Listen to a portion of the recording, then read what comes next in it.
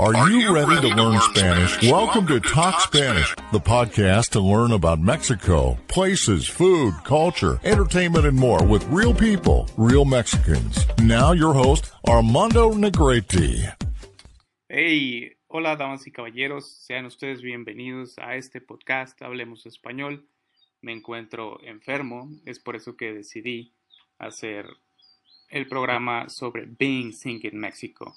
How is being sick in Mexico? My voice, it's not the normal voice, but I just can't let my podcast without content. I promise more content, and here it is. I thought that I was gonna be fine in 2 weeks, but not. It's been almost 7 weeks now since I have bronchitis, bronchitis in español, which means my lungs are not good, and I have a lot of cough. Tengo mucha tos, mis pulmones no están bien, tengo bronquitis.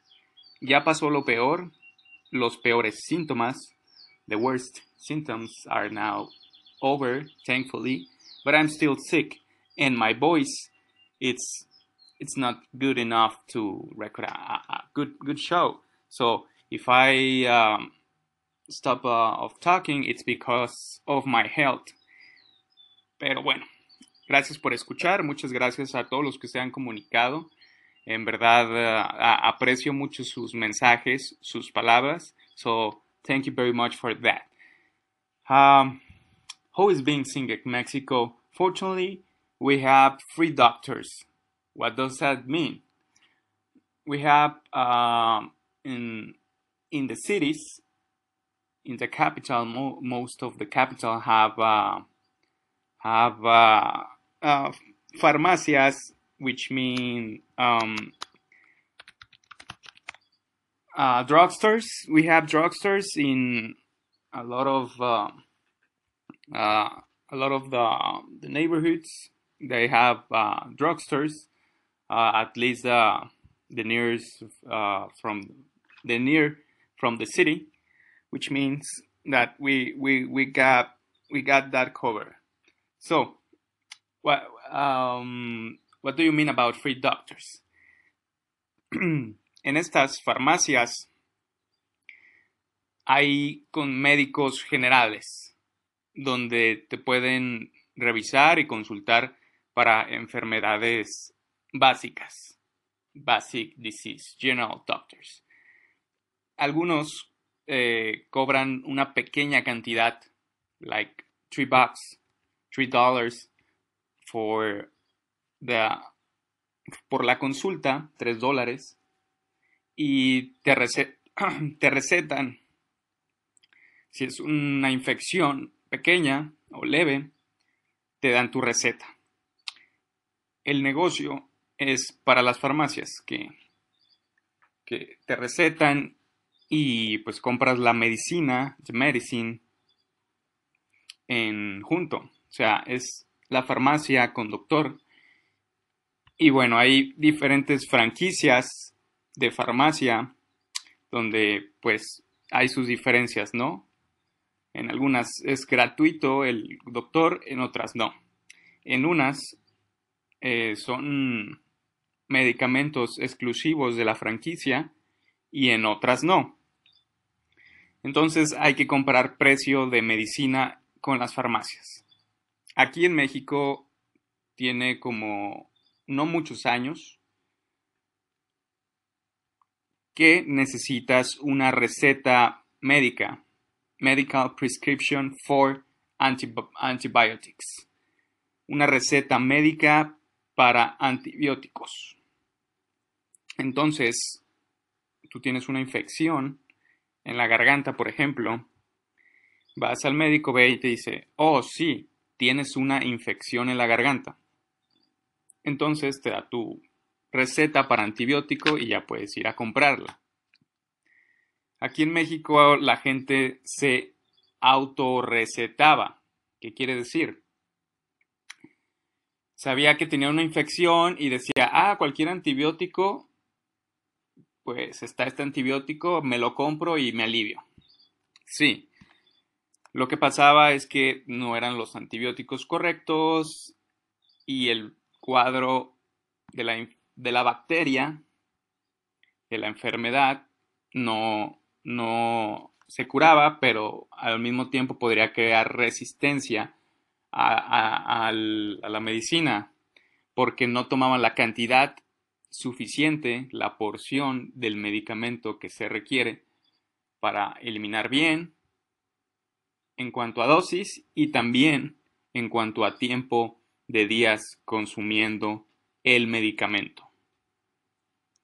Entonces uno puede, o ahora debe de ir al médico para que lo receten antibióticos.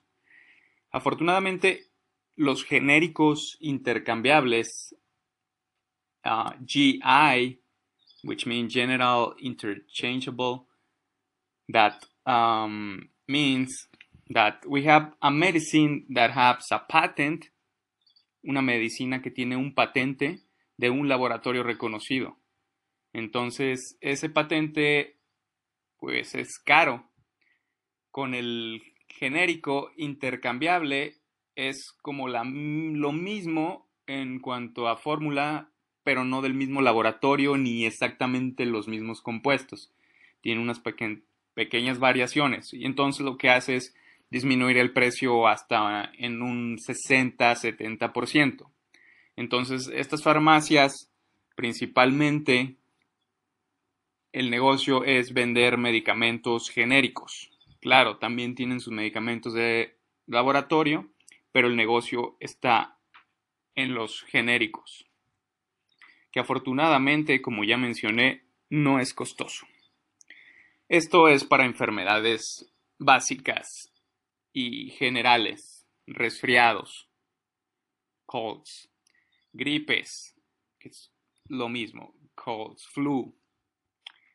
Entonces, eso funciona, pero cuando tienes algo más grave, una enfermedad de más cuidado, realmente no funciona. Y me he dado cuenta porque he asistido a 4 o 5 diferentes médicos y ninguno me ha sabido recetar el correcto medicamento para mi pronto alivio. Y por eso heme aquí. Eso es una parte. La otra parte, en México, ¿cómo es estar enfermo? Tenemos seguridad social, Social Security Health, health insurance for the government, lo cual es el IMSS, IMSS, which means Instituto Mexicano del Seguro Social. Aquí es donde te atienden en los hospitales de gobierno, que hay muchos, pero hay muchas personas acudiendo a esta institución, a estos hospitales. Está sobresaturado. Si tú quieres sacar una cita, if you want to have an appointment for a general medic, you have to wait like 15 to 1 month, depends of your local situations.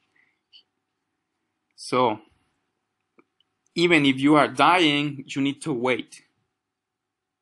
In the IMSS, you need to wait to get a doctor, to get studies, unless it's a really, really urgent and you need an operation. But if you are not really, really dying, they will tell you, the next month it's the studies, and the next month is the studies. So you have to wait a lot. That's why a lot of people get complications on this disease because of this situation. El IMSS realmente no funciona.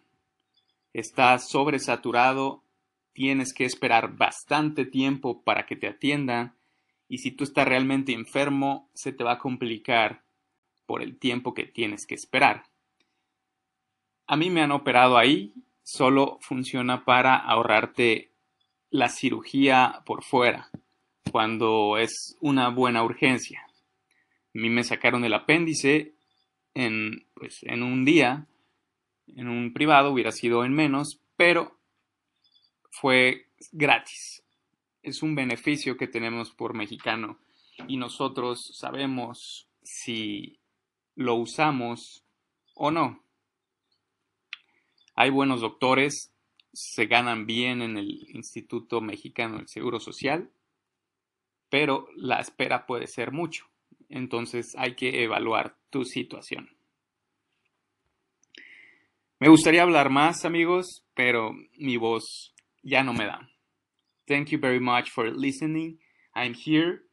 Right now, we don't have fullpodcast.com anymore, so sorry. My new domain will be able soon, but you can reach me on Facebook. It's Hablemos Español, es mi Facebook. Por ahí me pueden contactar. Muchas gracias. Thanks for listening to the podcast. Until the next episode.